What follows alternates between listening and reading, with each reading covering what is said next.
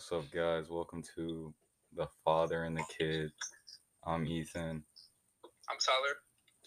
and today we're talking about drug cartels in Mexico. How you feel about that, Tyler? Cartels. How I feel about it Yeah. How you feel about cartels in general? in general, they just be killing people. They just be killing the innocent people for their own gain. They're kind of selfish, you know. Forgot to mention we got some guests with us today: Griffin Jenkinson What's happening? and Brian Simpson. What to do, baby? Yeah. And Griff, what's your perception? Griff and Brian don't have as much knowledge as me and Taylor or Tyler do They're not educated. in cartels. So, what's your perception of cartels, Griffin? Well, messed up,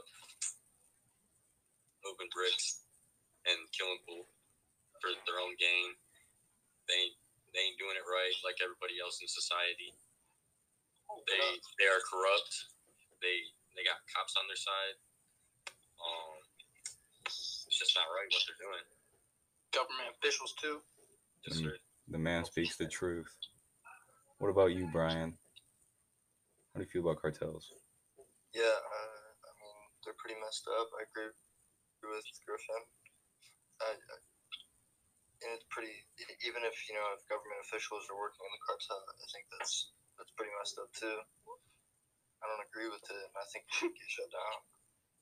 Well, how do you guys feel about like Pablo Escobar and El Chapo and like their lifestyles and how lavishly they live? So I think that it's pretty interesting, like their lifestyles and everything, and like how they got like the money and everything, and the whole drug empire and everything. But it's obviously like how they got there. They killed like a bunch of people and everything, and all the drugs that they sold, they killed a bunch of people, ruined people's lives and everything. But I mean, they make pretty good shows on Netflix. Oh God. Word up. They do live their best life on Netflix. I've watched El Chapo like 3 times and Narcos like 4 times probably. Narcos probably gives them a pretty good rep here in America. Yeah. Comparative. Well, let's talk about one young lady, Christina Ramos, who is a part of a group called Mexicans in Exile. And one night, her and her husband and her 2 kids were sleeping in their house, and gang members came in, busted in, pistol whipped her, put her kids in a separate room, and then threw her in there eventually, where they could hear her. They could hear her husband getting beat all night essentially, and then they kidnapped him, held him for ransom, and then once it was paid, killed him, threw it in a ditch, and yeah, they never found out who did it or anything. But the main reason the cartels are targeting innocent civilians now is because the government's success over the uh, drug dealing, drug smuggling. So, well, I think it's kind of messed up. They go into that family's home, beat them, and their kids or wife and kids is still in the house. Like, they can hear everything that's going on. It's pretty messed up. And then they end up killing him, taking him away and killing him. Yeah, they take the money, then they killed them. They did them wrong. Yeah, left the family with no money, and then killed them. So yeah, but that brings up the question. There's no father in the family anymore. It's messed up.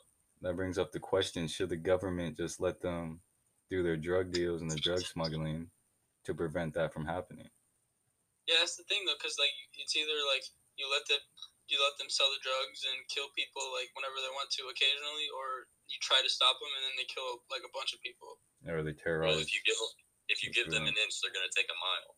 So I mean, like you can't negotiate with terrorists. Yeah, you can't just keep working with them. Exactly. What about you, Brian? Honestly, the whole legalization of like drugs and stuff kind of works into that, but I don't really know much about that, to be honest. What about you, Brian? How you feeling about this?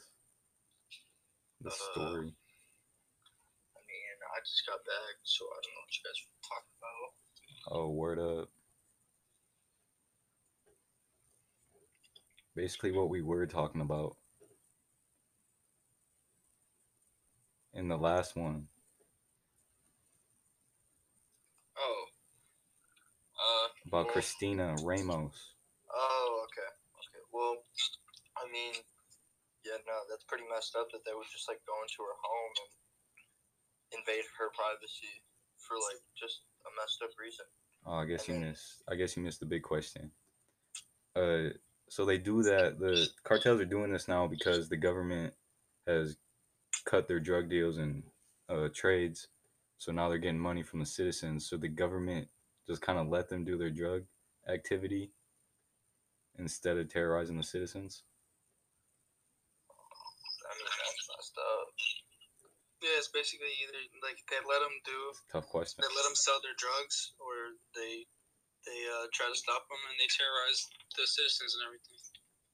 Wow. I think that like as Americans, we don't really care because the cocaine stuff's not coming into our country anymore, but that still negatively affects the citizens of where the cartels live. But I mean, that cocaine might be slipping through low key. Not as much. Not as much. Not as much probably as the 70s, but Not from Colombia anyway. yeah, Pablo Escobar had it coming in. Colombian Coming in bandit. like Coke. He was going crazy. Coca-Cola. If you guys have not seen Narcos, I recommend it. It was. Yeah, for real. True that. Anyway, thanks for listening to our short and simple podcast. The father and the kid. Yeah. We out.